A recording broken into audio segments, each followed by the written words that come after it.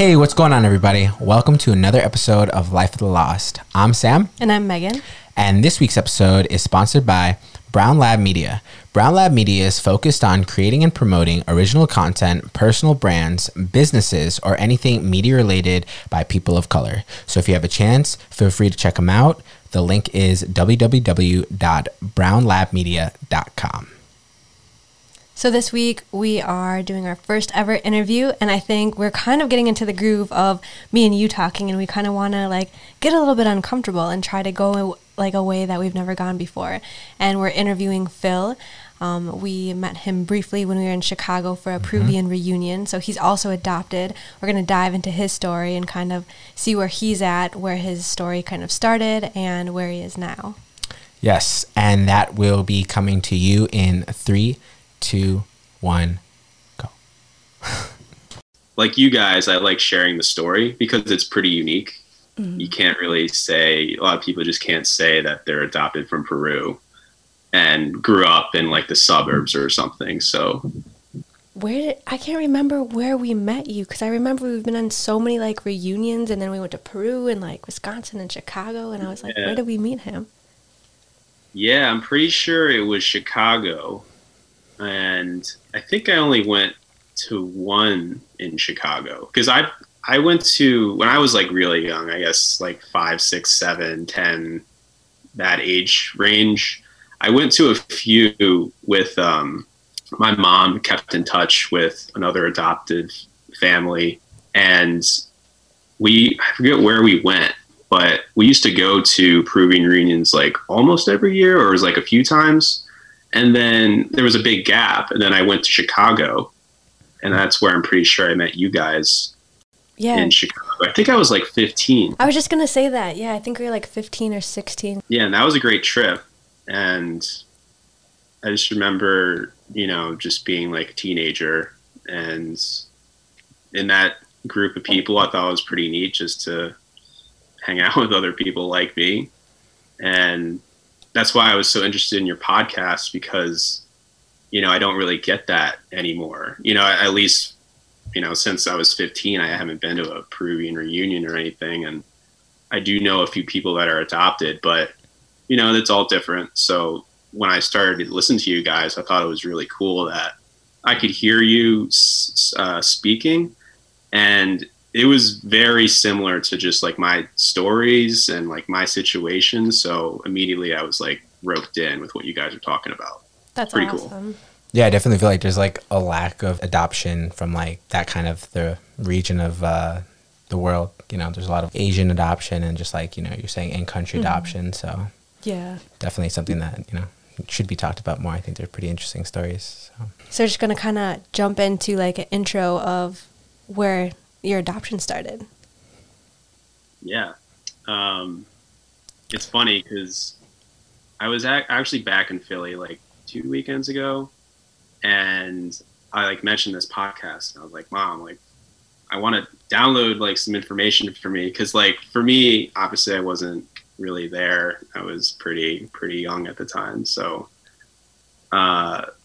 she kind of went through a few things, and it was interesting. 1990, 1991, I was born 1991 January 4th during the guerrilla warfare in Peru, and how crazy that must have been for my mom going down there trying to get a baby out of the country. She was a single mom? What's that? You have a single mom? No. So interestingly enough, both my parents went down, and it was supposed to be a 2-week thing, I think. Go in, sign papers, do everything, leave. But it turned out being 4 months. Wow. Because of just everything that was happening. Laws were changing. The process just became a lot longer. And so my dad was down there for, I think, 2 weeks or so, maybe stayed a little bit longer. Then he had to go because he had to go back to work. He couldn't stay down there forever. So he left my mom down there by herself to go to court, meet with the translator, and do everything she could to get me out of the country. And that took like 4 months. So Wow. I can't believe, I mean, that must have been just really an incredible time. And I was trying to like, talk to her about it. And one thing, and it's interesting because I was listening to your podcast and just about going through adoption papers. And I actually did that a couple weeks ago. So, I pulled out a few things, but my mom pulled out an old notebook that she kept when she was there.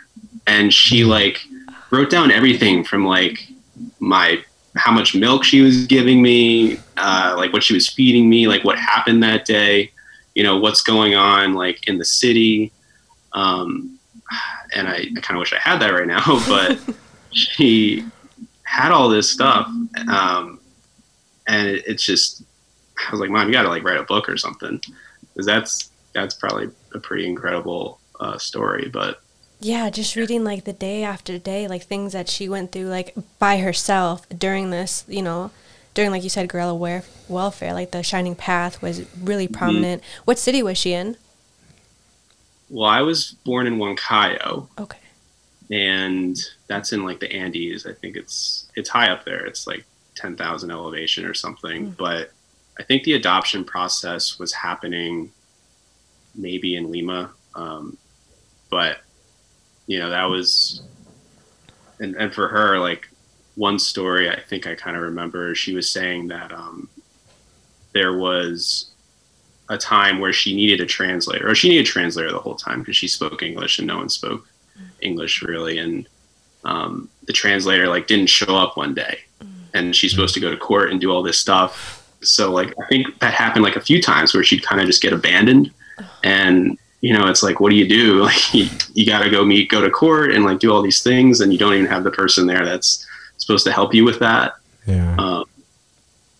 So like incredible, but she got me out. Took 4 months, and then brought me home to Pennsylvania, which is where I grew up in Villanova.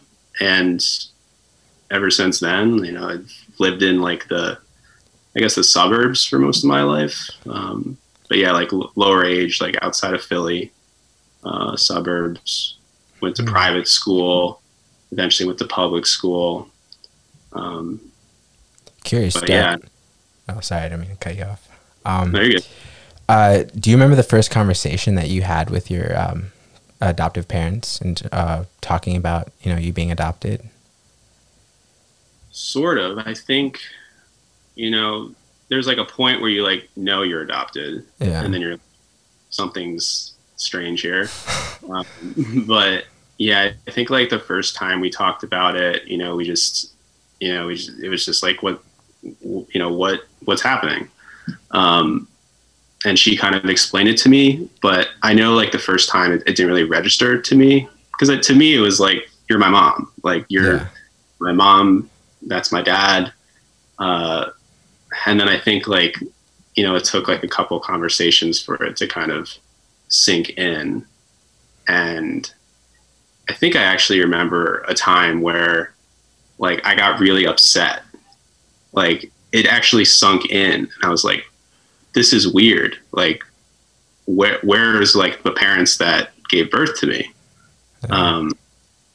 And I forget when that was exactly. Maybe I was like 7 or 6 or something, but I got upset, and, I was crying, and it was like life didn't make sense for a moment, but it took like maybe an hour or two for me to like come around and be like, it's fine. Like my mom was there, and she's like, we're a family. Like that's all that matters. So yeah, it's I think like trying to digest that at a young age, and trying to like, was that the first time she told you around that time, or was that maybe an ongoing conversation that kind of just got brought up again?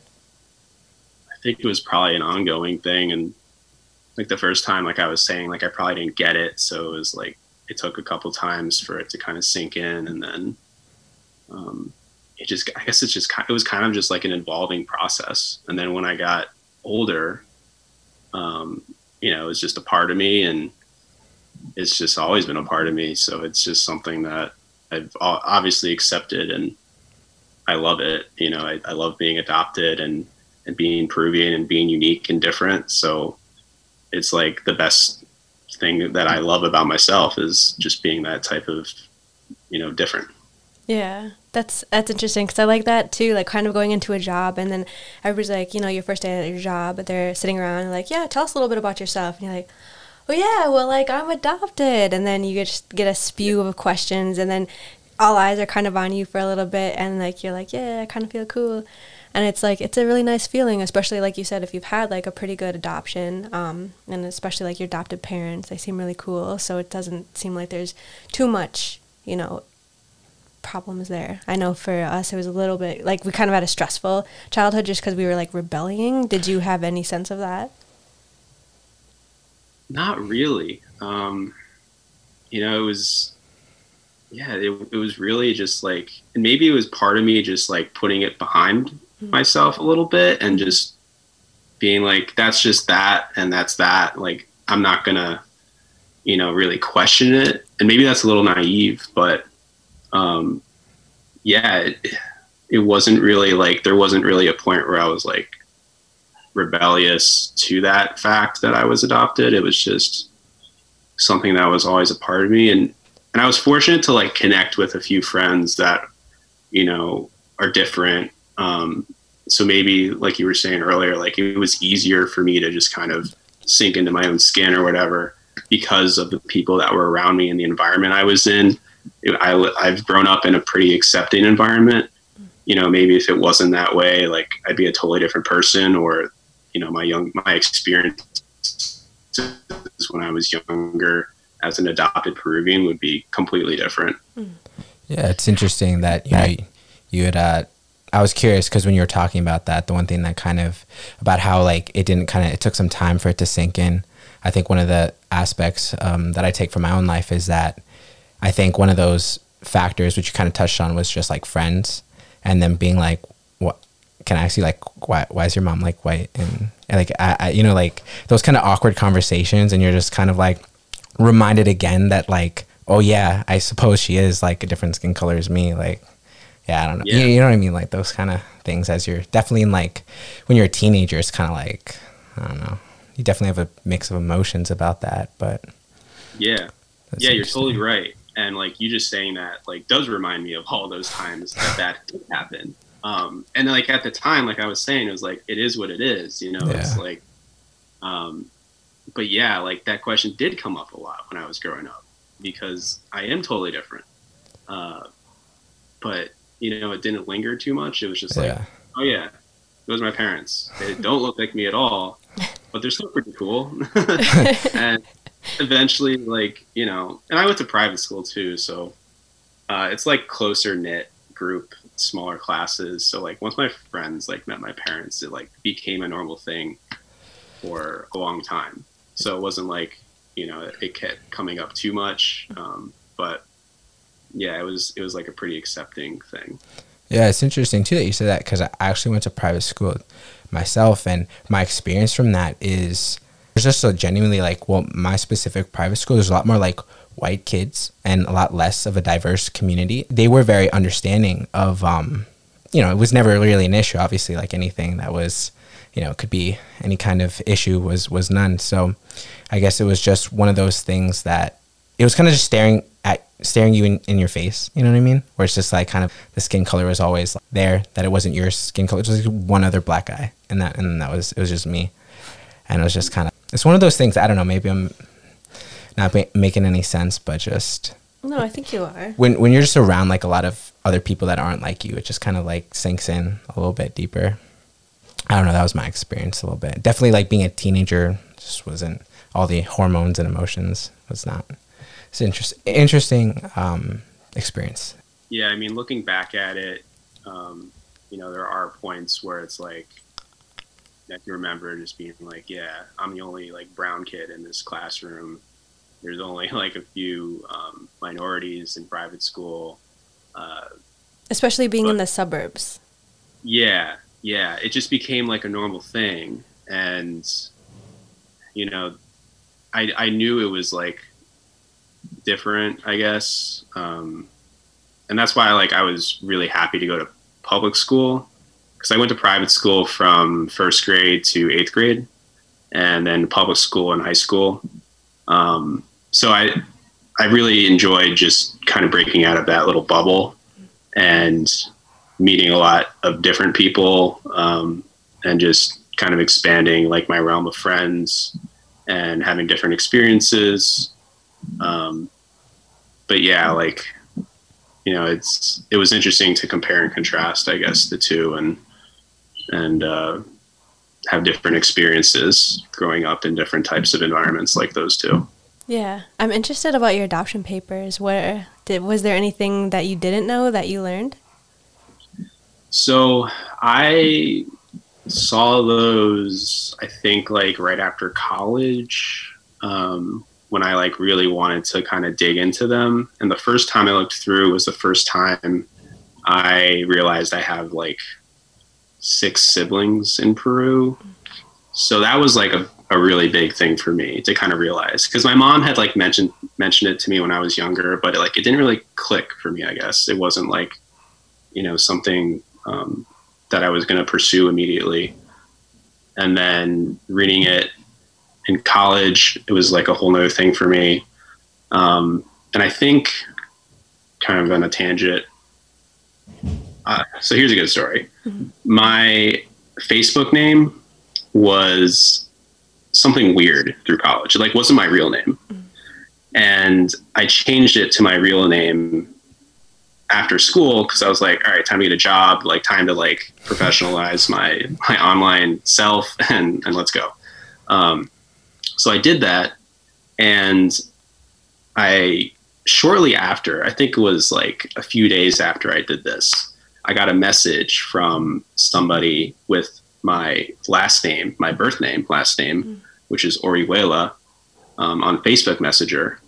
And immediately, like, I got that feeling, you know, when like the hairs stand up on the back of your neck, and I'm like, whoa, like who is this? Because that name obviously is like, I only associate with like my adoption papers that are like, that's your birth name. Mm-hmm. So I messaged back, you know, just trying to figure it out.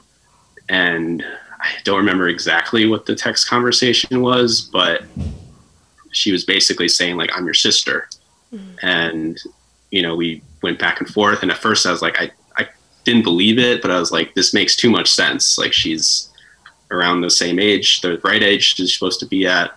And, you know, a few weeks later, like, I'm on a video call with like my family in Peru because I changed my name on Facebook.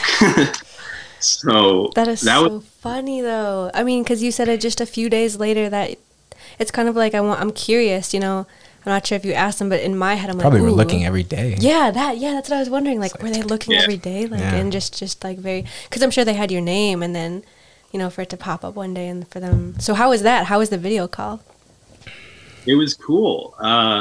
It's tough because I don't speak Spanish. So there was definitely a lot of like awkward silence where like we can only like communicate in like this way where it's like, hi, what's happening? How are you? You know, you might like, I couldn't have the deep conversation, and I still can't have the deep conversation that I want to have with them. But it was really cool to just see everybody in a room together.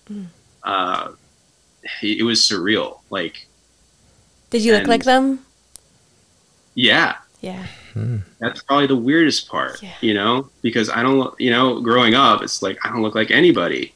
So just to see that and to kind of have a conversation and, you know, see them all together was like, that's when it really clicked for me, where it was like, I have this family that's in a different country.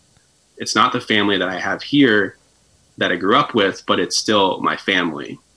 And ever since then, like, you know, I've tried to keep a relationship with them and talk to them, texting, whatever.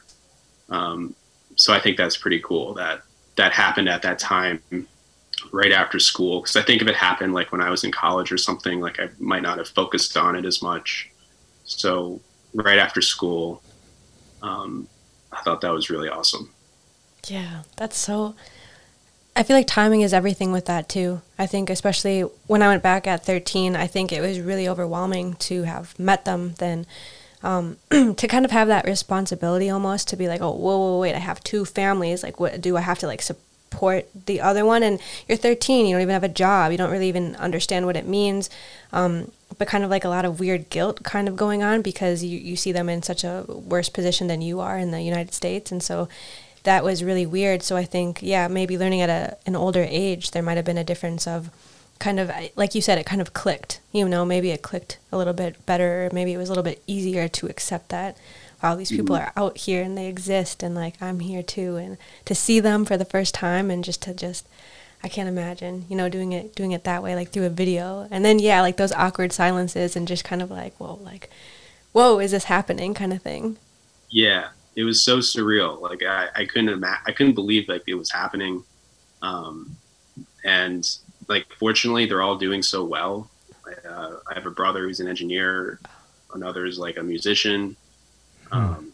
You know, it's not like they're not okay. You know, I'm really happy that they're able to just live and do everything they want to do, hopefully. And I think that was really awesome to hear about, is that they are doing well, because it would have really definitely been harder to learn if they weren't doing well, and to deal with that, and, you know, put me in a position. It's like, what do I do there? Yeah. Did you see your mom and dad too? Yeah. Okay. Yeah. And kind of going back to like my adoption story, when my mom was down there was no father. And even on the papers, there wasn't really a father. Mm-hmm. So when she was there, and actually when they brought me out in the room, my mom was there, and there was this guy there, but at the time he was supposedly like my uncle. Mm-hmm. So that's what, you know, my mom thought, or what she was trying to believe. But I'm pretty sure she like was like, that's gotta be the dad. Yeah. So it was cool to see him and kind of have that picture, because like the only time I've heard about him is from when my mom got me. Mm-hmm. So it was really cool to see him and my mom together and all my siblings. Mm-hmm. Yeah, it was surreal. Yeah. Especially going, you know, I think just kind of learning about adoption papers and thinking like about how a lot of it's a little bit easier to say like the dad's not involved, you know, to get your child to be maybe adopted. And so maybe that's why he was kind of like the uncle at the time. And it, you know, maybe just the nervousness of maybe what your mom was thinking of, like, okay, well, if they know the dad's around, like maybe will they not let me give him up for adoption, and all of these things. And I always kind of think of like what our moms were thinking of at the time, you know, and like the kind of the sacrifice that they had to make, and like what kind of like things that they told, or things that weren't real, or all of these things. It's just very interesting, but that's so cool that you were able to meet both of them. Yeah, absolutely. Curious, what do you know the ages of your siblings? Yeah, so the oldest I think is like in the mid to late 30s. So I want to say like 38, 37. Another I think is just below, like 34, 35. Wow. And like 31 and 28, like my age. Yeah. So this is an interesting little tidbit. I had my adoption papers, and I could see all the ages when I was adopted. And then when all this Facebook stuff happened, I realized that I have a younger brother. Oh, wow. That's 20 years old, or when I was 21 when this happened. So he was a year younger than me. So I'm 29. He's probably 28 now. And he looks a lot like me, which is weird. But that was interesting because, you know, you got to think like, what's going on there? Like, you know, you had me, and then you had another child right after me. So that was interesting. And I've thought about it, but, you know, I don't like sit on it. It's just, I don't know the situation. I don't know what's going on in that moment or whatever. So, you know, it's, for me, it's just like, it's a really cool thing. And it's pretty awesome that I have a younger brother too. That looks like a lot like me. It's very interesting. That's awesome. Yeah, it's cool because, you know, when I went back too, I was so weird. And even now, just video chatting my parents and my brother. Me and my brother, he's about 5 years younger than me, but we have the same mannerisms. And I was actually thinking about this today. It's like we have some of the same weird habits and the same weird emotions where, you know, when you mess with somebody too much and you just like poke and poke and poke and poke, and then when they flip out on you, and then you're kind of like, oh my God, like you kind of get like that, like scared, and they're like, well, you've been poking me. And like that's kind of how him and I were. I remember a time when we kind of got into a fight, and I remember thinking, oh my God, he's so sensitive. But then just looking at myself and just being like, oh my gosh, man, like you are this same person. Like you cannot be mad at this person. And it's weird because you weren't raised with them, but you still have these same, like, whether it's just your facial features or the same like mannerisms or the same way you move or walk. It's so interesting because you're separated completely. Yeah, no, it's strange. Yeah. It's like having like seeing kind of like an alien for the first time. You know, there's somebody who looks like you, but it's so foreign. But it's weird though, because you have the same, you know, you share the same blood as these people you never met, and I guess that thought just really, like, you know, sometimes I do think on it, you know, I guess because, you know, as you get older, you start thinking about life and you start thinking about, you know, where you come from, and just like maybe you can't change anything, but like just like sitting down, you know, and it's just like it's thinking about like, I don't know, that there's a whole other, you know, side of your life that you kind of don't like now, but it's been there and it's in your blood and you're just carrying it with you. So I don't know. It's like, you know, as you were talking about, you know, seeing your younger brother and him looking so similar to you, it's like, you know, words can't like really describe what that feeling must feel like, but definitely feel that. Yeah. The first time like seeing pictures on Facebook and the video call, it was like, you know, crazy because like we don't grow up with that. It's like no one looks like me, and then that's it. You know, there's no mannerisms or anything. So to see that for the first time was like really cool. Are you an only child? Yeah, I am an only child. I do have stepsister and two stepbrothers. Okay. But they're way older than me. They're like, 30, 20 years difference. So I didn't grow up with them in like the same house. So I was pretty much always like an only child. Okay. Yeah, I think that contrast is interesting too, because you're an only child, and then to think of you have other siblings too, and kind of to feel what that would maybe feel like, you know, to kind of like have to share parents and to kind of understand like the relationship between like other people, right? Like the fights and the weird things you have to go through as you grow up. And do you ever think you're going to go back to meet them in person? Yeah. You know, it's something that like I've always wanted to do. I just need to do it. And I think there's just a part of me that maybe is like resistant, but I just got to do it. And I think maybe I just keep making excuses not to go, but like I've said a few times, like I got to go back. I got to do this. It just hasn't happened yet. And, you know, I talked to one of my sisters here and there in Peru, and, you know, they've like invited me to a wedding or something, you know, things. And I can't go at the time or whatever, but, you know, I know if I go down, like, I'm pretty sure they'll welcome me and it'll be a really great experience. And, you know, I have lots of stuff going on in my life, but something like that, like I should make time for and make it happen. I just gotta do it. Yeah. I feel like it's a bunch of kind of unknowns, because it's like kind of the reason why you might not want to go back too sometimes is you don't know what that's going to bring you. You know, you don't know what kind of emotion it's going to bring, or if it's going to evoke or wake up something, or, you know, untapped potential, or, you know, you never know what you're kind of getting yourself into. I mean, it's one of those things too. It's like, what if you go back and you don't want to leave?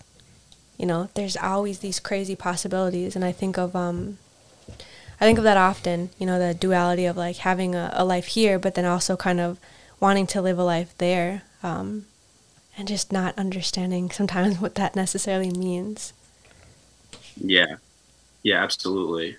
I love to travel. You know, I love to go experience new things, food, you know, whatever. So, you know, it should be easier for me, but I think it's just, you know, something that. It's because it's like not a vacation, right? It's no, not it's a so vacation. personal. Yeah. There's a lot of baggage there. So yeah. Yeah. It's not like just going down there. It's like, it'll change your life for sure. And, you know, it's hard to prepare for. Yeah. It's funny because I keep wanting to go back to, and I haven't been back for maybe 5 years. And we went to Cuba, I think last year, the year before. And it's like, I kind of felt guilty because I was like, well, I haven't been down to Peru, so like maybe I should go back down there. But then it's like, well, but you just want to relax, and like you're not necessarily going to relax down there. It's going to be tense and just different kind of energies than you would feel, you know, if you were on a beach. You know, it's so much different. But do you know of any reason why you might not want to go back? Like, do you have any big fears? Not really. I mean, I guess one of the excuses I keep making is that like I want to learn Spanish before I go back so I can personally talk to them and not have like a mediator or translator in between us. But that's a silly excuse because I could do that, get a translator and make it happen. And I'm sure it would still be like a very rewarding thing and it'd be great for everybody. What city do they live in right now? They're still in Huancayo. Oh, okay. I'm pretty sure.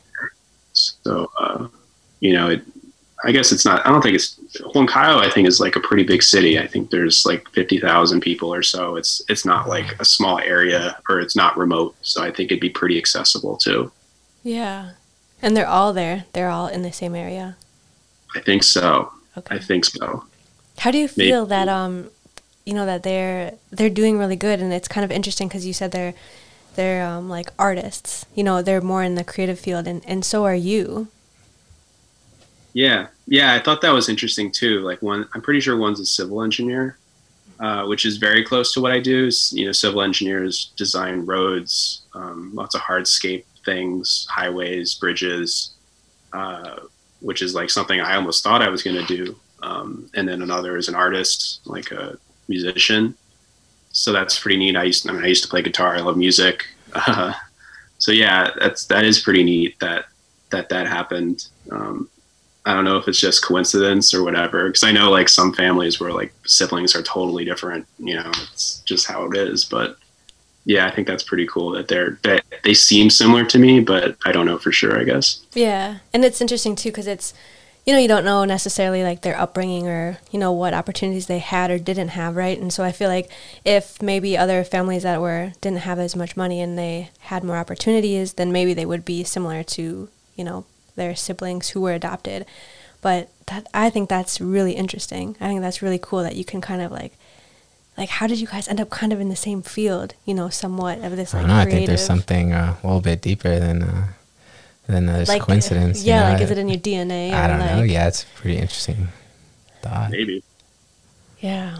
I've been wanting to take like the ancestry like DNA because it's like, okay, like I know I'm Peruvian, but like I want to going like, deeper. Yeah, I want to know more. Like I don't know, like is Yeah. it like I don't know because I just feel like there's like Afro-Peruvian.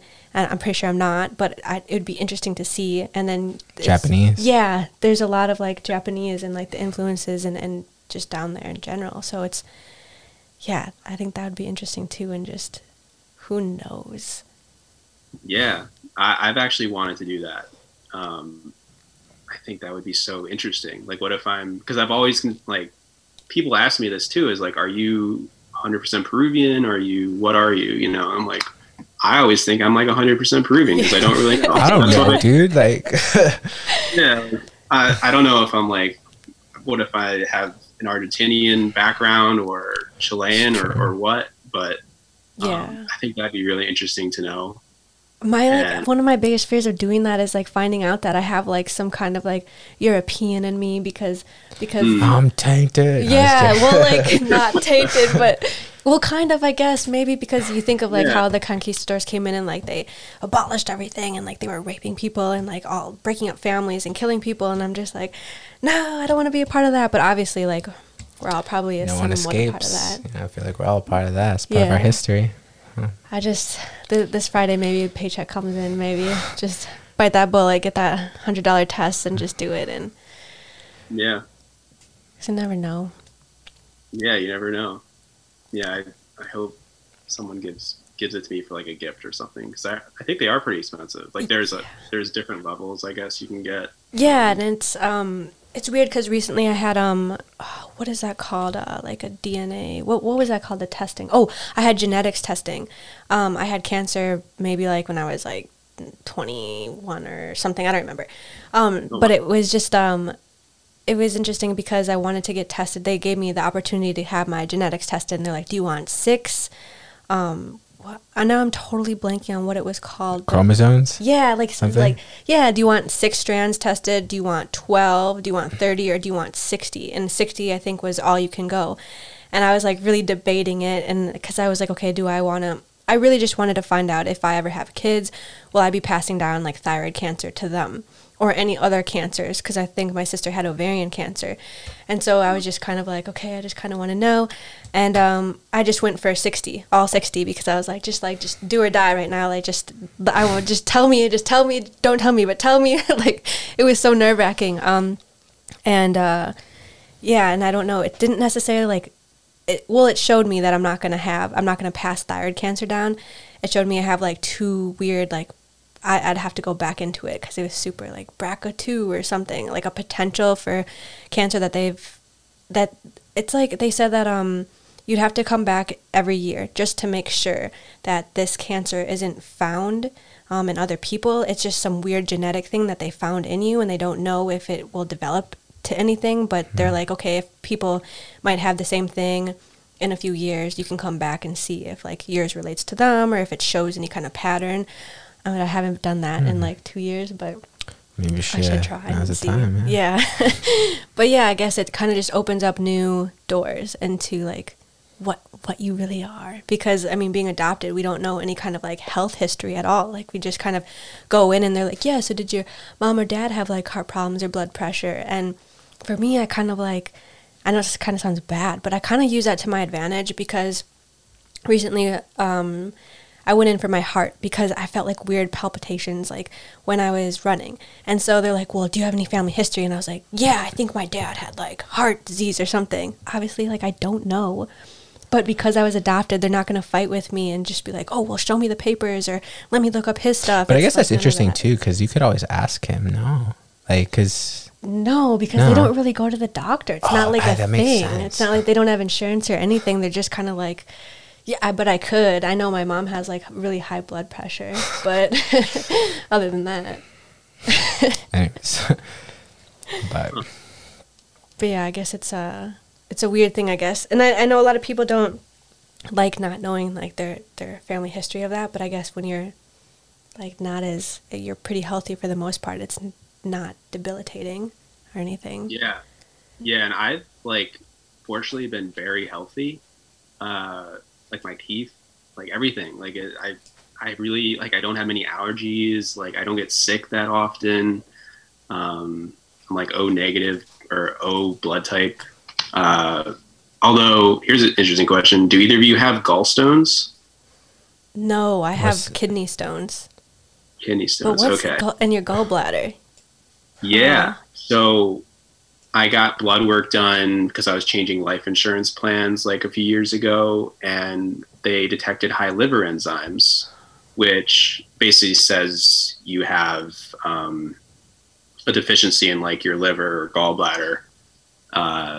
So I was diagnosed with like a fatty liver or liver disease, I guess is another term. It's not that serious, but it leads to gallstones.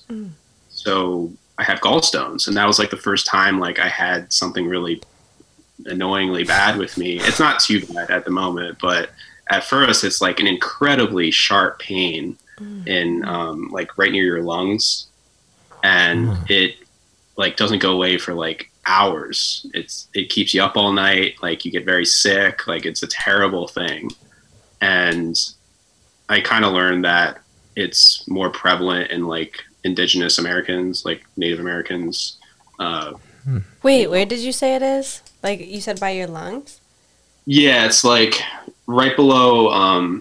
You like touch like your lower rib cage, I guess. It's like we're like both touching lower rib cage. right rib cage. Oh, it's like wow. right there. Yeah. So it feels like when it's really bad, it feels like someone's like stabbing you, like in the gut. That's wild. So you were probably like just having like these stints of just like, oh God, like why is this hurting me? And you're just like, oh, Yeah. give it an hour, it'll go away. And only did you realize that, you know, oh shit. And it was weird because like I got that back from the blood work, and then like a week later, I had like my first really bad attack, and I actually lost like 20 pounds like immediately because Wow. it's so basically like your gallbladder like makes bile, which helps you digest food. But the more fatty foods you have, the more bile is created. And what my gallbladder doesn't do is like secrete the bile very well. So it would get like stuck and gallstones would get created. So the less fatty foods I have, the less chance I have for that to happen. So I like cut my diet completely. Like it was a big life change. Now I've like slowly gained some weight back, and I'm still doing pretty well with gallstones and everything. But it was a big change for me, and it was like the first time where I was like, oh, this is genetic. I'm pretty sure. Like it's because I'm from, or maybe I'm just like more indigenous or something. And I think from what I was reading, it's like my body's not used to a Western diet as much. So whatever that means. No, that would make sense. I mean, it's a food. Yeah. you're like like generation zero. You know, you've never, you know, your family's history, like, you know, bloodline hasn't been in America or this part of the world, and all the culture and stuff that, you know. Yeah, and I mean, down there, they're always, I mean, I can speak for my family, just they're always making food at home. They don't ever really go out. Like, I remember going out, I was there for a month, and I wasn't sick of their food, I just wanted American food. So I went into the town, and I got, I think it was like Papa John's pizza. And they didn't even have pepperoni down there, so they put ham on it. And I was like, I just want American food. And I just remember thinking how stupid and selfish and like annoying I was. While like, you know, just the thought, you know, like for generations and generations, you know, our families have been eating like the same thing over and over again per se, you know. It's like we're like the first generation that we're all experiencing all these different kinds of foods that our body is kind of enduring day in and day out as we get older. That's like, that's kind of scary actually to think about. Yeah, I know, yeah, because then to just think like, I don't know, when I eat like not so good foods, I get really, my stomach feels funny. I just feel like bloated and like, I don't even know. It's a horrible feeling. And I'm like, okay, maybe this is just with age that this is happening. But no, like you just opened up a giant, like a wormhole now that I kind of want to explore. Be right back. I'm going to go to a doctor. Yeah. Just kidding. Yeah. And I totally believe all that too, just from like a background in landscape architecture. Like I've worked on some like agricultural stuff or like permaculture where, you know, you really focus and you study about like what you put in your body. You know, if it's low in nutrients, it's not as good for you. If something's really high in nutrients and it's grown well, then it is really great for you and it's going to make you feel good. You know, if you eat processed food, like there's nothing really good for you there, or not as good for you as maybe something that's, you know, straight out of the ground or whatever. But I'm sure it takes your body so much like more energy and like for processed food to digest, and like that's probably like where the bloatedness and the just uncomfortable is coming from. And so probably reverse of that, no? Because it goes straight to your organs when it's processed, and I don't know, maybe I'm not a doctor, but damn, we're gonna have to have like a dietitian on or somebody. I know, because that's actually like kind of freaks me out, because yeah, you're right, we are kind of like patient zero. Yeah, setting the standard for future generations in this country. No more McDonald's. You're cut off, Sarah. I'm just kidding. Yeah, and like after I got gallstones, like I said, I like cut my diet completely, and that's kind of stuck with me because I know like if I was to, oh, first of all, like through college, I was eating so bad, like Domino's every night, like just, and I just couldn't do it. I couldn't do it now. I'd feel like crap, and I'd probably be in a bad spot with my gallstones. But like ever since that happened, like I've definitely focused a lot more on what I'm eating, and my diet is a lot different. And right after, I could definitely say like I felt more energetic and like things were really good. And I think it's still there. Like I'm still really conscious of like making sure I have a lot of, greens and things that I know are grown well or whatever. And I do think that really makes a big difference. It's kind of like a blessing in disguise, because it's like, I feel like when you have all of these options to order, at your fingertips, it's kind of like, all right, well, I'm just going to have this tonight, it's kind of annoying, a little bit because it's not ever really necessarily that good for you. But for you, you kind of have to watch what you eat. And like you said, you dropped 20 pounds. Well, kind of just like, wait, sorry, I lost my thought train. But yeah, it's more of like a push, a push to do better. Like something kind of came in and it's just like, you can't do this. Otherwise, what's going to happen. Like, I guess kind of like drinking. I remember now. Okay. So it's like the gallbladder is like a good thing in a way that you're saying. Because if it wasn't affecting you, you could just go on your life, just binge eating or drinking whatever you want until all of a sudden it just hits you like a brick. Yeah. And then you'll be at a point where it's just like, you can't go back. You really, yeah. Yeah, totally. Like for me, it was either I change my diet or I'm going to be in pain, like serious pain. So it was like easy for me to like lose 20 pounds. It was like, don't eat bad and you'll be okay. Because there is a surgery you can get. I can get it taken out and supposedly like I won't have this problem. But when I a surgeon, he's like, well, you could do that, or you could just change your diet and, just exercise is really important. Drink water, do the things that you should be doing to be a healthy human being, and you should be fine. So I was like, all right, I'll do that and save myself the surgery. And, also like helps me not gain weight. It's kind of like this thing that's like keeping me from having 2 cheeseburgers in a day. You know what I mean? Yeah. That's so interesting, though, because my dad actually, now that you're talking about it, just reminded me my dad had gallbladder surgery. He has his out. And I'm just like, did you even have to have surgery, Dad? But, like, he's the type of guy where he's just kind of like, he once told me I'd rather die fat and happy than skinny and miserable. So I'm just like, all right, so that's why he got his out. So, I mean, maybe that's not the case. Maybe it's something else, but I could be wrong. But just after talking to you and hearing that, like, that's kind of like a no-brainer, right? Yeah. I mean, everyone, can do whatever they want, and that's why we live in America, because you can go, eat whatever you want and consume, and that's where we are. And I totally, it's what everyone wants to do is cool with me, because my dad like is very similar. Like he wants to eat whatever he wants, even though like maybe he should be like watching his weight or doing something to be more healthier, but I want him to be happy too. So there's definitely a balance there. That's so funny though. Where you fit into it. Like, yeah. I don't want to be the enemy here. I just want to love you. Yeah. like. Yeah. Huh. Have you ever, because I know when I don't speak Spanish either. I can understand like a little bit, but then when they start talking fast, and my parents speak Quechua also, so then they bring that dialect in, and I'm just like, totally clocked out. I have no idea what you're saying. But have you ever tried like Google Translate? Not really. No, I probably should. I should probably look into that. Yeah, because it's like, it's not always the exact same thing. So my sister was having like, she was, okay, so an example was like, I would type in the word dad, and it would come up as like papa for some reason, and then it would make that into potato. Like papa, like Papa's Fritas is like French fries. And so it was just like, wait, we're talking about potatoes or we're talking about your stomach? Like, I'm so lost. And so that was kind of interesting, but just kind of like starting to pick up on like what Google Translate does or doesn't do. But now it's like, it's interesting because I don't know if you have an iPhone, but our iPhone's just updated, and it's like, okay, now there's a translating application on there.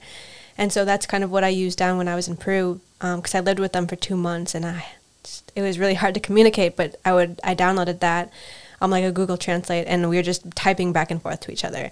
And she would speak into it, and then it would translate it, and then I would speak into it. And so it's not necessarily the best, but that's how I know when I was looking at my adoption papers, I was like, I had like 2 screens up. I had my adoption papers, I had Google Translate, and I had 3, I guess, and then I had Facebook, and I was just like going back and forth, like typing all of this stuff, just like panicking, because I'm like, I'm just praying that this translates right, just to ask like all these big questions. Yeah, I try to do that too. Like when I'm texting my sister, I try to like copy, paste somewhere, translate, and then it doesn't come out right, but then I do have to like kind of piece things together, and then a minute or 2 later I can finally respond. It is a slower process, but at least it's something. I'm sure like in the future, or maybe soon, like we'll be able to have like some type of thing that's gonna translate in like a second, like Google Glasses or something, like, or like a microchip that they put in your head or something, like. Yeah, exactly, that's coming around. Or even like a little device that you just speak into. Well, they do have those. Really? Yeah, they do have those. When I went to Peru, I was thinking about getting one, but it was pretty expensive at the time. Yeah. Sometimes I don't. Yeah, I'm like, do I even want to know these questions? Because I always have questions too, like deeper questions. But then I just kind of just revert to how was your day kind of thing. Yeah, I was gonna ask you. Is there any, like, do you have, if there's anything you could ask any one of your family members, maybe your mom, your dad, or your siblings, like what question kind of just pops into your mind, kind of on a deeper level in a little bit, but like just curious to know. I mean, I've thought about it, and when I go down, I want to like go through their entire life story, which is a lot. But obviously, like the big question is like, why did you put me up for adoption? Why happened in the moment where that was something that had to be done? So that would probably be like the big question. And then everything else, like you want to know, it's like, what was your childhood like? What are you doing now? Like they have kids. So then it's like, what's that like? So many things. Yeah. But yeah, like the big question for sure would be like, I want to know like what was happening at the time where putting me up for adoption was like a necessity.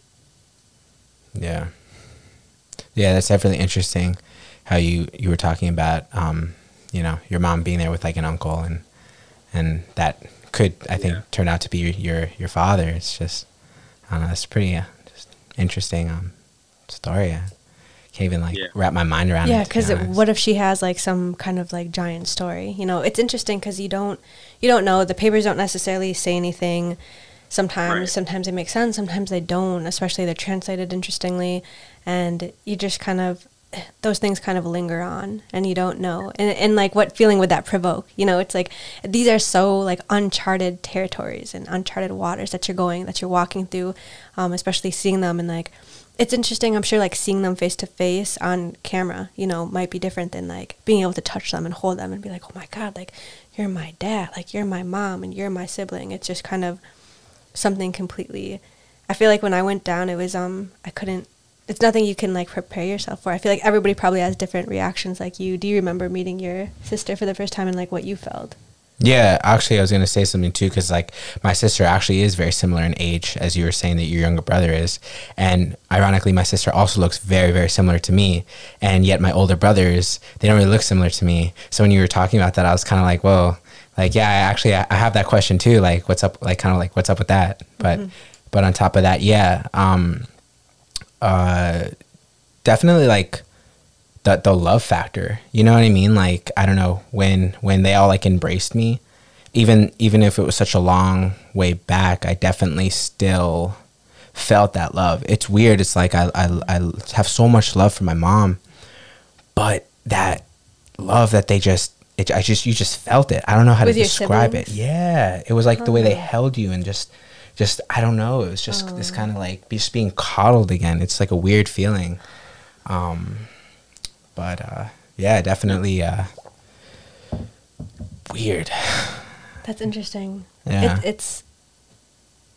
think the last time I went down, I was about 25, and my mom was in the back seat of the taxi car driving me back up to the mountains where she lives, and she had just, you know, just had like put her arm around me and grabbed me, and I was just like this little kid like wrapped up in her armpit, and just it was so uncomfortable. I was so uncomfortable, but I just remember thinking like, oh, this is my mom. Like, it's just kind of funny and like maybe like embarrassing, but like she didn't have any deodorant on, and so I was just like, you're like, it's hot, it's in the summer, she kind of smells, but this is my mom and I love her, and like she's holding me, and it's just, yeah, it's that like nurturing kind of feeling where it's like, this is like, maybe it's like that because you're blood, I don't know. Yeah, I'd have to think. Yeah, that's love. Like, all that stuff kind of goes out the window because you love each other, and that's it, you know. It's, yeah, that feeling must be incredible, just to be there and to be in her arms and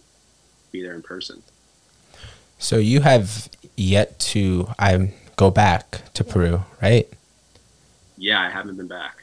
Oh, well, that should be a pretty awesome adventure. I can definitely see why you're kind of a little hesitant. You know, obviously with everything that entails, it's just, wow. Because I feel like we were kind of forced to go back a little bit because our parents were kind of like, oh, let's get together, like, on this trip for like the adoptees that are all going, and like, you want to go? And I'm kind of like, yeah, I was like, but it's weird though. Yeah. It's like, sorry, go. No, I was like, because at the time, like 15 or so, 14, you know, it was like, yeah, I was like, you know, it wasn't like it is now, I guess, for me, and it just wasn't something that like I was going to fight for and be like, Mom, we have to go. You know what I mean? Yeah. Like, it would have been like my parents being like, all right, we're going to Peru and this is happening. And it would have happened that way. But yeah, it just didn't happen. I wish it did. Like, I wish I was on that plane at that time and it just happened, but it just didn't. And, you know, I want to go. I got to go back. Yeah.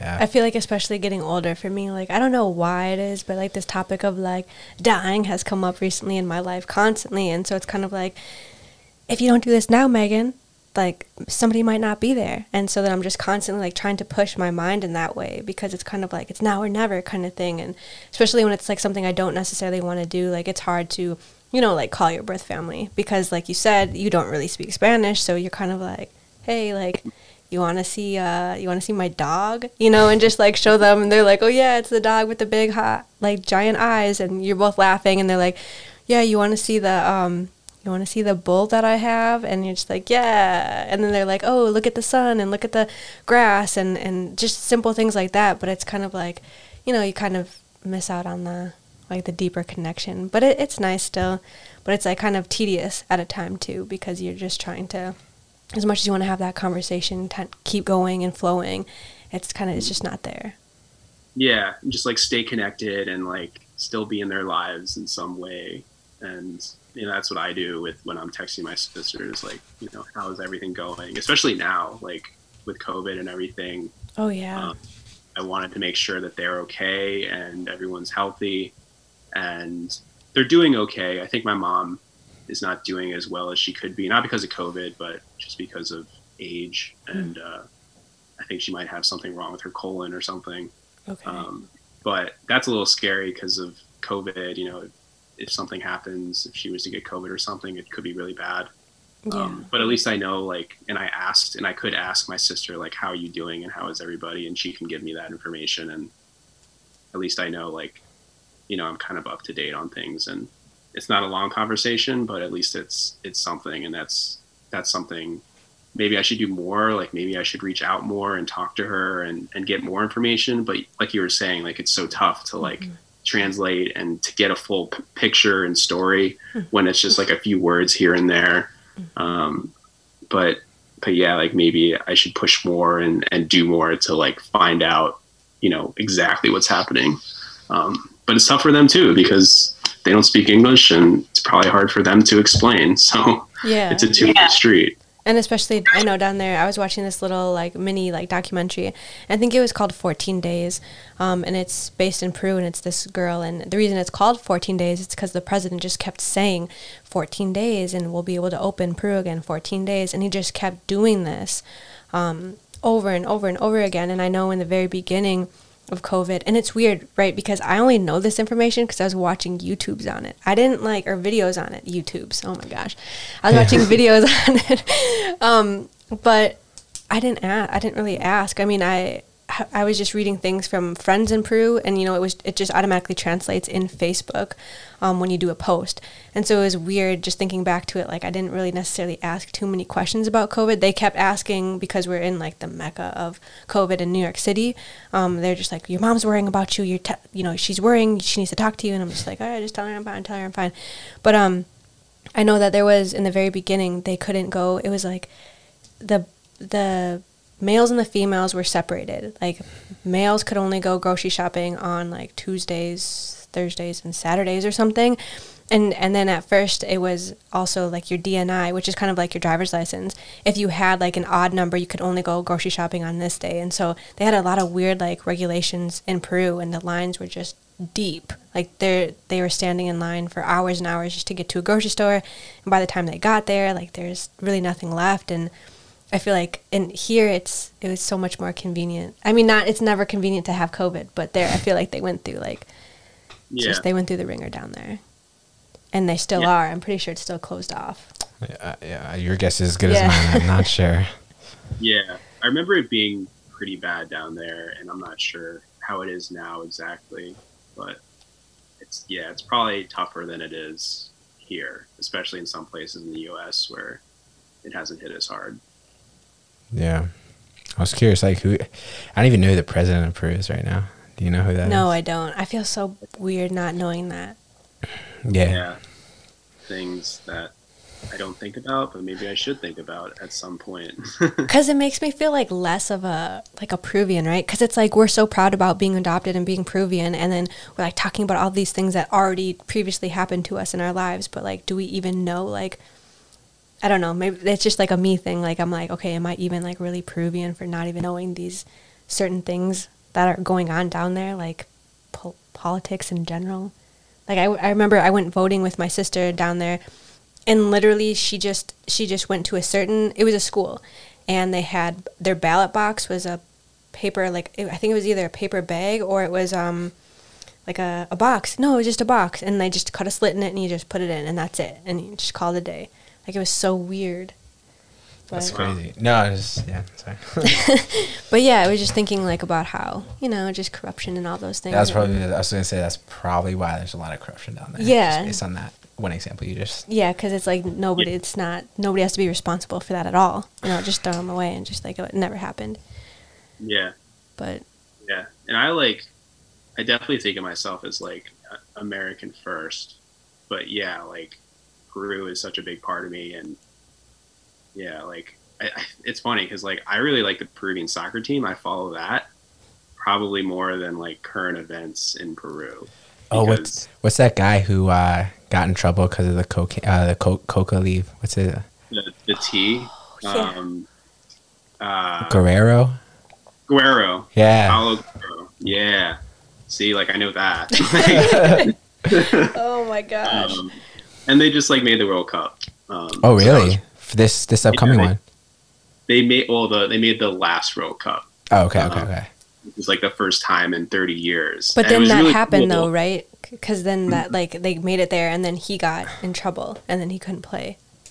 Yeah, I guess he didn't play the first game. He might have played like subsequent games, but yeah, like it was cool to watch the fans in Peru just like go crazy for this team because they hadn't been there in 30 years, and everyone's crying when they make it, and I felt like that's really cool. Like, I'm Peruvian, they're Peruvian, we can enjoy that together. Yeah. let me pull out the old jersey in the closet real quick.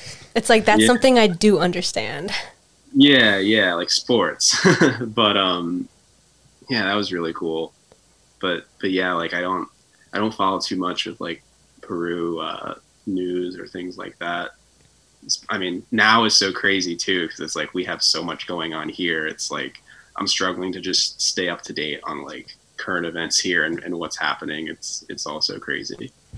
Yeah, definitely. I know I definitely struggle with that duality of just being so Peruvian but just at certain aspects, like I want to be more involved, but other aspects, it's not that I don't want to be more involved. I just trying to deal with my life here. Does that make any sense?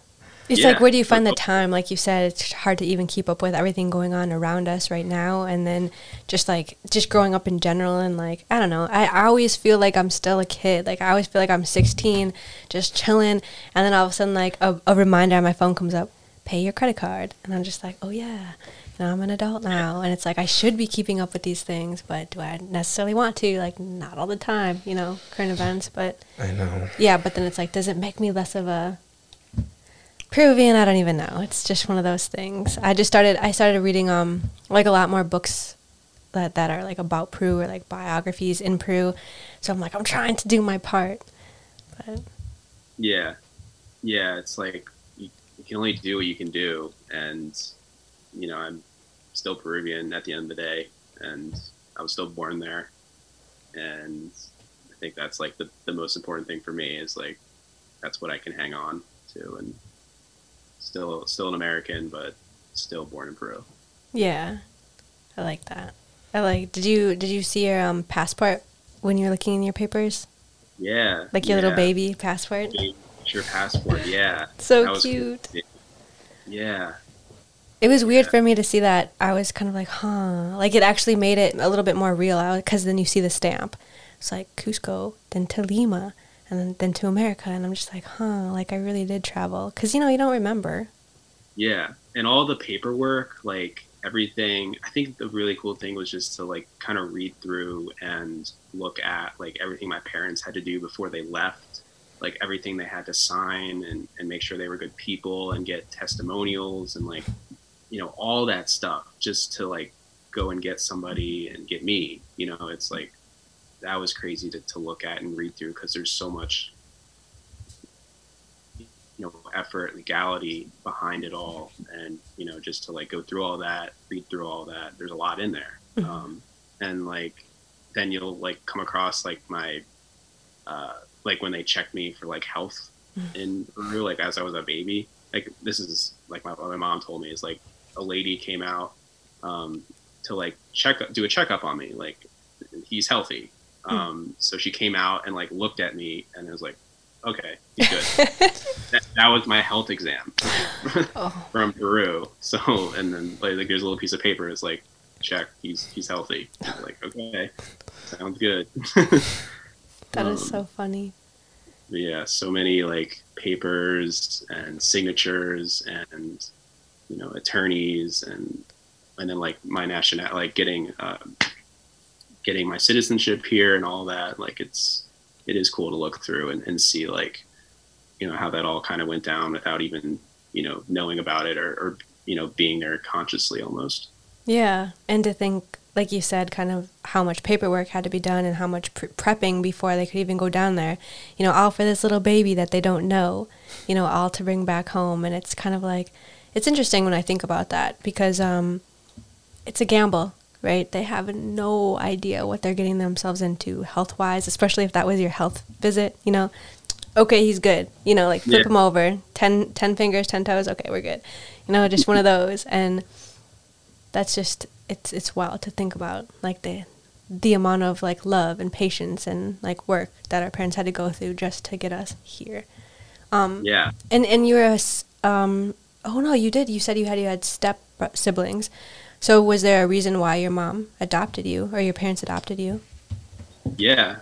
My mom was trying to have a kid and, she couldn't. She had a couple failed pregnancies and, it just wasn't happening. And my dad at the time, she was like 39, 40. My dad's like 39 or 49, 50 at the time when they're adopting me. And my dad like had already had 3 kids. Like he was like done raising kids, okay. They're already in their 20s. Like, but my mom like really wanted a child. So, he loved my mom and was going to go through all that and do all that to get me here. So, she, that's such a great thing, that he could do that and we could be another family and be a family together. And, it's such a great thing that all that kind of like came together. You know, what if my mom had a baby? You know what I mean? Like, I think about that a lot. Like, what if there's so many what ifs? Like, what if that happened? What if this happened? Like the train course that happened for me to get into this point of my life, or just to be here in general, is just such a crazy thing to think about. At least for me, it's just like so many things had to happen for this to happen. It's crazy to just wrap my head around sometimes. Get so much anxiety like with that thought. You know, I mentioned it to you all the time sometimes when I'm just like, yo, I'm so like to the point where you're just envisioning yourself like waking up like, and you're, oh my God, like whew, still here. Like, you know, that thought process. That hasn't happened, but like, you know, just to think, like you said, of all these kind of like decisions and choices and things that were left out of everyone's control. And it just all boiled down to this one moment when your mom and your dad came down and got you and took you out. And it's just, wow. Like, you know, it's one of those things, like you say, you just can't, you know, wrap your mind around that. It's, I don't know. One little movement to the left or the right and things couldn't have gone a certain way. And it's kind of like, out of all the millions of people, you just have to kind of sit back and think. I've never had that experience, though, where I'm like, okay, is this real or not? Well, yeah, I mean, it's not like, you know, I haven't woken up being like, oh my God, like, but like the thing, like, has like the thought is so serious and it's so like emotion provoking, kind of just like I like, because it's like I love my life here, like I love everything I have here. I just, you know, my upbringing, my childhood, I don't want anything to take that from me. And I guess even the thought of like how crazy the narrow chance of that not happening just made me just that much more thankful, but a little kind of just, you know, like relax, you know, like it's all good, you're here. But every once in a while, like definitely get into that train of thought where I'm just like, wow, like really happy that I'm here now. But yeah, I even think it's like kind of contributed to just like approach life for sure. Like I'm a very open person. Like I'm a very accepting individual. Like I see two sides to every story, like glass half full. Because of like, I guess what's happened to me, it's like, if I can be in this place and all of these things come together, like almost anything is possible in my mind. Like, you know, there's always, you know, another way to do something or whatever. And I'm kind of like a go with the flow type of guy. Like I used to have like a nickname, like Chill Phil, like I'm so chill, like, but it's kind of like maybe in the back of my mind, it's like, everything like happens for a reason, or like, you know, that's going to be fine because like, things just happen and they happen. And, you know, we're on this like, you know, pace through life where different things link together and then certain things happen. And I can definitely like relate that to like my story, and just things happened and things came together. And then here I am, you know, sitting in Connecticut. And I guess I kind of live my life that way where anything can kind of happen at any moment. You know, enjoy what you have and do what you can in every moment, because you don't know what's going to happen. And you can also like, you know, change directions here and there, and that's okay too. Yeah. I feel like that's kind of how you live your life too. And I think that's super powerful to be able to kind of be like that quote, like, you know, be one with water, you know, be fluid like water. I'm totally screwing it up, but yes. Because I mean, that's important, and to think of like you said, there's two sides to everything, you know, especially, I didn't want to get political, but like politically too, you know? And that's kind of like reminds me of you, and like you're kind of like always for the underdog, or the, you know, for what people might not necessarily want, but you're looking at both sides and saying it could be this way because of this, or just looking at it differently. Yeah. Yeah, no, definitely. You know, I attribute some of that too, like you said, like to where you come from too, in terms of like how you want to live your life and the things that you want to aspire to do because of the opportunity that you've had. You know, like we've all had, you know, we've all been blessed with this like wonderful gift of adoption and these wonderful parents, you know, and, you know, you just want to kind of like you're on top of like, you know, they're the first like lines of our family in America, you know, the very prosperous like nation, you know. It's like you want to, I don't know, like I think about that. Maybe my family back in Peru might not have had those kind of, you know, possibilities. And so I'm going to, you know, just try and find my happiness, but also try and like, you know, I don't know, a little bit of carrying that with me, you know, where, you know, when you have goals and you want to accomplish them, and you have that in the back of your mind, being like, you know, it's a good pressure. Yeah, definitely. Yeah, for sure. Like opportunity and just like cherishing that. And I think like recently now, I don't know if it's just me becoming like almost 30, I like look back at like growing up and like my teenage years, college and everything. And I just become so appreciative of all of that now for some reason. And like, I do see my parents more often now than I did when I was like in college, because I was doing other stuff. But I can talk to them about it and be like, hey, like, I'm really appreciative of, you know, the schooling you gave me and where I grew up and what you did, the effort you put in to like make sure I had friends that were around me that were good people or whatever, you know. I become so appreciative of all that, because it is just like this great opportunity. And I'm just so happy that it all kind of, it panned out the way that it panned out, I guess. But yeah, like definitely recently I've like gone to my parents and just talked to them about things that I've like, wow, like I can't believe I went to that private school. You know, I can't believe that you helped me out with getting on, you know, soccer teams or sports or whatever. It's like, I don't know why I'm just becoming so appreciative of that stuff, more appreciative of that stuff now, or at least maybe I'm expressing it in a better way now to my parents. Because, you know, when you're that age, you just go through it and then that's that, you know. But now it's like I can just reflect and really just see like, this is great. You know, I'm really happy with how childhood is gone, and now I'm going to be 30, and I don't know, I guess crossing over into the 30s there's something to be said about that, I guess. Or maybe it's just a social thing we're all making up in our head. Yeah. I think was it you get the other day who said like 30 is the new 20 or something, and or maybe it was a show or something, and they were just kind of like 40 is the new 30, and just kind of going like that. But no, I think I agree with you. I've been texting my dad a lot more lately. I think when I was in college and stuff, it was more like I would talk to my mom like every single day. But now I'm starting to reach out to my dad a lot more and just be so much more appreciative, because we really butted heads as teenagers. I just really butted my head with him a lot.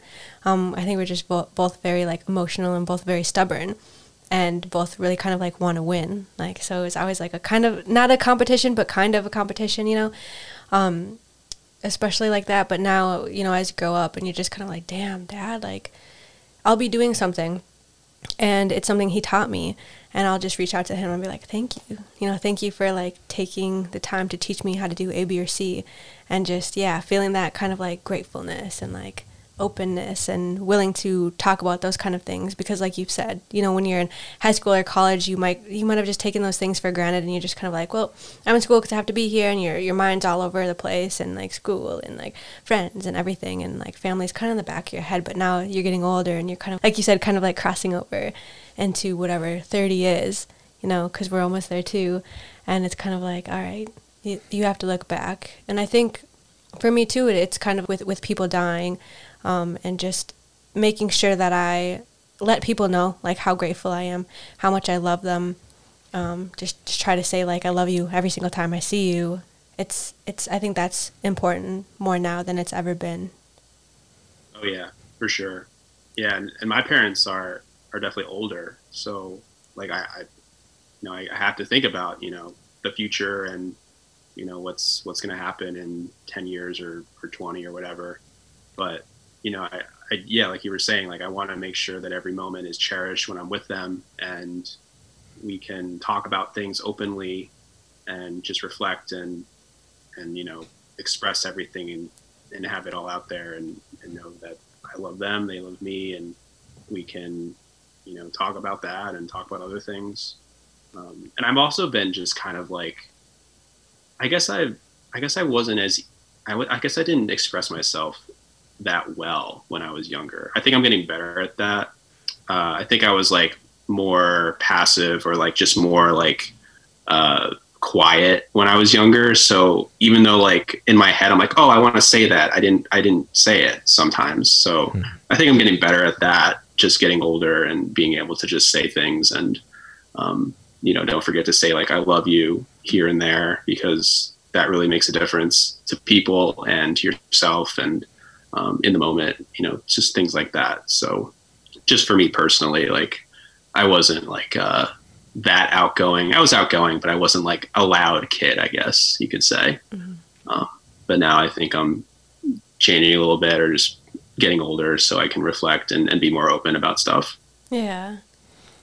Yeah, it's interesting. Like, as you know, like this time, like we're reflecting. I feel like it's a theme in all of our lives, and like you said, it all relates. You know, you're connecting the dots. You want to, you know more about where you came from, and also with that being said, you know, being so grateful for your mom, and like for me, my mom, and like even the things that going down the connecting the dots again, and just going down when you're a teenager, and the things that you might even have thought that really was annoying. Like my mom had these manners that just really annoying, and I see it so tight at her for it.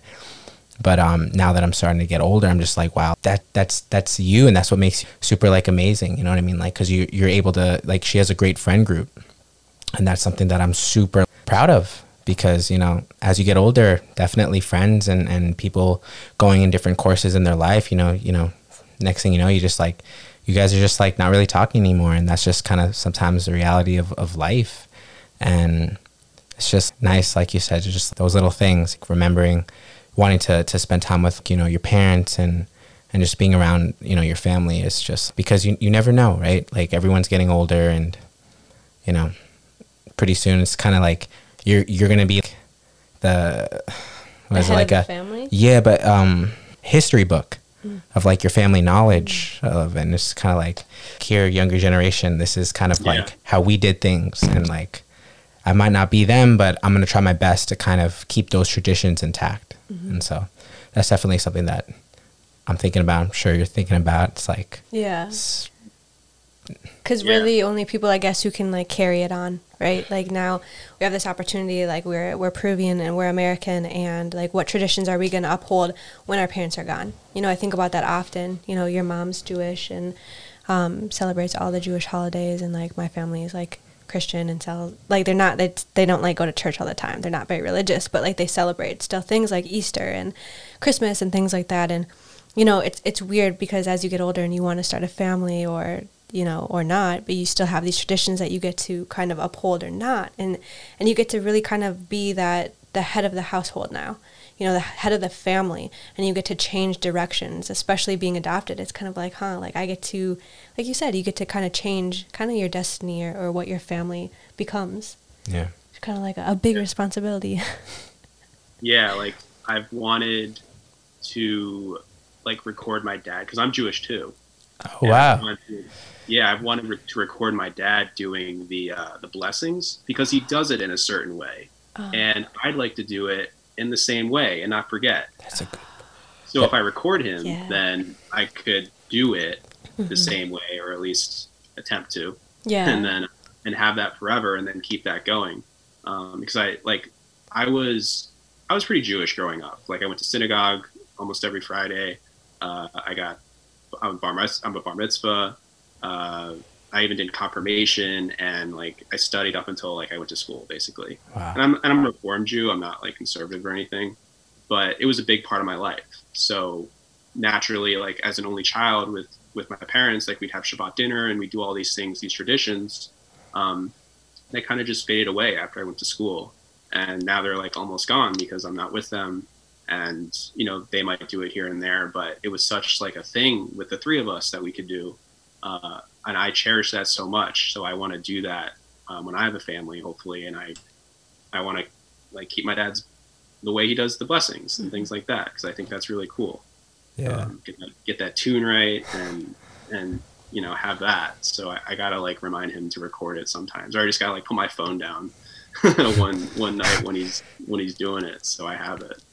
Yeah, that's what I started doing recently. When my with my grandma, right before she died, I started like kind of recording her. And then when your mom talks a lot about family, I just kind of put we were going through your adopted papers. Don't mind me.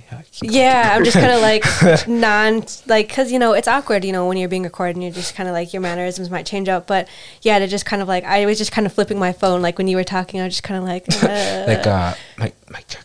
Yeah, like start again, repeat that. Yeah, right. But yeah, I think that's so important. But No, definitely with like Judaism. The one thing we were talking about that yesterday a little bit, but I guess one thing that, because you were talking about like the diversity and like all these different kind of communities and how they, what they kind of hold more closer to them and what they don't really like kind of dabble with in terms of like being reformed and being, not so reformed. And I guess what I love about Judaism is that there's so many different ways to do blessings and different traditions. And I just remember thinking about that, like sometimes when I was younger, just my mom going over to like another family's house, and it's just like different. I'm like, Mom, why are they singing like that? We sing it like this. And it's like, well, that's just how they do it. But it's like that thing that when you grow up, you start to realize, wow, like, this is how we do it. I like that. Yeah. So I like that too. It's so unique. Yeah, like my dad does it a certain way, and other people do it a certain way. And like you said, I think that is really cool about Judaism, that there are little like different changes here and there that stick with you, hopefully, and then you can keep it or leave it. And I think that is really neat.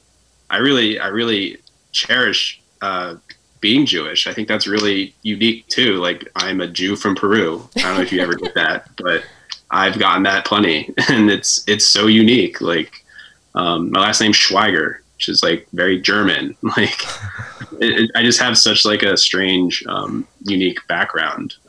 But yeah, Judaism is still a big part of my life that I really cherish, especially like when I was younger. Yeah. Did you do the birthright? No, I wish I did. I wish I did. Yeah, no, I did it. The only reason why I did it was because one of my friends was doing it. I'm just like, all right. You want to explain what it is for people who don't know? Oh yeah. Yeah. Okay. Yeah. True. Birthright is I don't know. Maybe you can explain it better. I don't know. Birthright is a kind of a ability, I guess, that all Jews have to go back to their homeland and experience Judaism and get a very round picture, I guess, from my experience, a whole different kind of views of specific, Jews and whether you're like a religious Jew or you were just born in the Jewish state and how your feelings about that, because it's very like, can be a little bit, it's conflicting. It's a topic of discussions. So in terms of like, the Jewish history and of the country itself, but yeah. Yeah. So I really wish I did that. Like it's funny because you can still go back. Yeah, like, because basically, I think this is how it's done mostly. Like, doesn't your synagogue like fund the trip for you? I don't know. There. It might be, but they also have There's different like programs you can do. Yeah. So, like, I could have gone like after college. Like, I could have gone when I had time. Like, I didn't have to go because there's a certain age when I think some people go. But yeah, like, I could have gone, and I don't know why I didn't go, because I'm pretty sure it would have been like mostly paid for. Like, one of those things that like I totally regret not going. I mean, I'm sure I'll go to Jerusalem eventually and go to Israel. But yeah, I wish I did that. That would have been really fun, especially with like, people my age experiencing that together. I think it makes it so much better when you're with a lot of people too. Yeah. And speaking of, like, I know my mom was talking to me about this earlier, how one of our rabbis from a congregation went down to Peru because there's a whole bunch of indigenous Peruvians down there who practiced Judaism but didn't know it was Judaism. So they went down there and they kind of like helped them like understand that. And what's cool is that after they did that, they all went back to Israel. So like it's kind of cool. It's like a whole like community of like Jews, Peruvian Jews that are in Israel. So and I'm sure there's still like Peruvians down there who didn't go. Yeah. So that's awesome. That's awesome. I love that. cool. That's cool. You're Jewish. I like don't meet many Peruvian Jews. So Yeah, yeah. That's so interesting. I met 2 the other day. What? So now I know Really? 4. Yeah. We're just like- coming out of the woodworks. Yeah. I guess. It's just kind of funny because I feel like once you kind of like, I feel like I've been out of the adoption kind of like scene, and I've yet to learn all of these like terms, like triracial adoptee or biracial adoptee. Like I don't like still understand what a lot of these things are, or like the term like coming out of the fog, like what that is. And so kind of going into being in these groups, some of these groups, and meeting some people, and I'm just like, wait, what? You're Jewish and you're Peruvian too? Or actually one of them was Peruvian. Another one, I think she was like from maybe Argentina or something, but still like, it's just interesting because it's like, yeah, just such a different background from anybody else. Yeah, it's cool how these kind of like unique things overlap too. You know, it's like you might not be Peruvian, but you're from Ecuador, and you were adopted as well as but you're also Jewish too. Mm-hmm. You know, which is cool. Yeah. Definitely another layer. But this has been really cool. It's been like a cool conversation, and I love how we're kind of like ending on like a positive note, and just kind of like reflecting back on like childhood and just where we came from and how thankful we are right now. Yeah, and definitely really appreciative of you sharing your story. It's definitely like nice to hear all these things about you, you know, because I feel like I only met you briefly, and it's nice to, you know, catch up with you and see where you are now. Yeah, for sure. This is great. It's funny because like I think I've listened to almost all of your episodes so far. So I feel like I've been able to listen to you guys, and I got to remind myself that like you just kind of met me again for the first time today. So it's really cool just to talk about all this. And like I said, I'm pretty much an open book. So anything else, anytime, definitely open to talking more. Yeah, definitely. We'll keep that in mind. Yeah, and sure. we'll keep up with like your journey too. You know, like you going back, like definitely want to hear about that and like the experience and all the emotions and everything that came with it. Because I'm just like, oh my god, even like thinking of your the notebook that your mom has, you know, that she kept with her, and just thinking like, you're right, she totally should like either scan it for everybody to see, because like I'm such like, I love those little details, or like make a book out of it, because there's so many people who I'm sure are so interested in and don't have the opportunity to have that, and that's just so cool. And you can even continue it too when you go back, you know, just having your own diary there. It's like a completing circle, you know. Yeah, it'd be awesome. Yeah, definitely. And yeah, even like you were saying, like it's such a unique thing, but people like would want to hear about that. It's such a unique story, and there's always like somebody out there or a group of people out there that you can relate to. They can relate to you, and you know, there's always somebody listening. So yeah, I think that's a great idea. Yeah, definitely. So you'll have to keep us up to date. But yes, we do really appreciate you coming on and being so open too, because I know adoption is always different for everybody, and it's not always like the best of times or the worst of times. It's just kind of, it's nice you're open to just saying like, this is me, this is where I came from, this is where I grew up, this is where I am now. Yeah. We've been talking for 2 hours. That's crazy. Wow. Well, there's a lot to say. I'm sure your dinner's ready. Yeah, I had a late lunch. All right, so we will wrap it up, and you'll keep us up to date with everything, and we'll talk to you soon. Hope you have a great night. Yeah. Thanks, guys. I appreciate it. Anytime. Yeah. All right. Bye. See ya. See ya.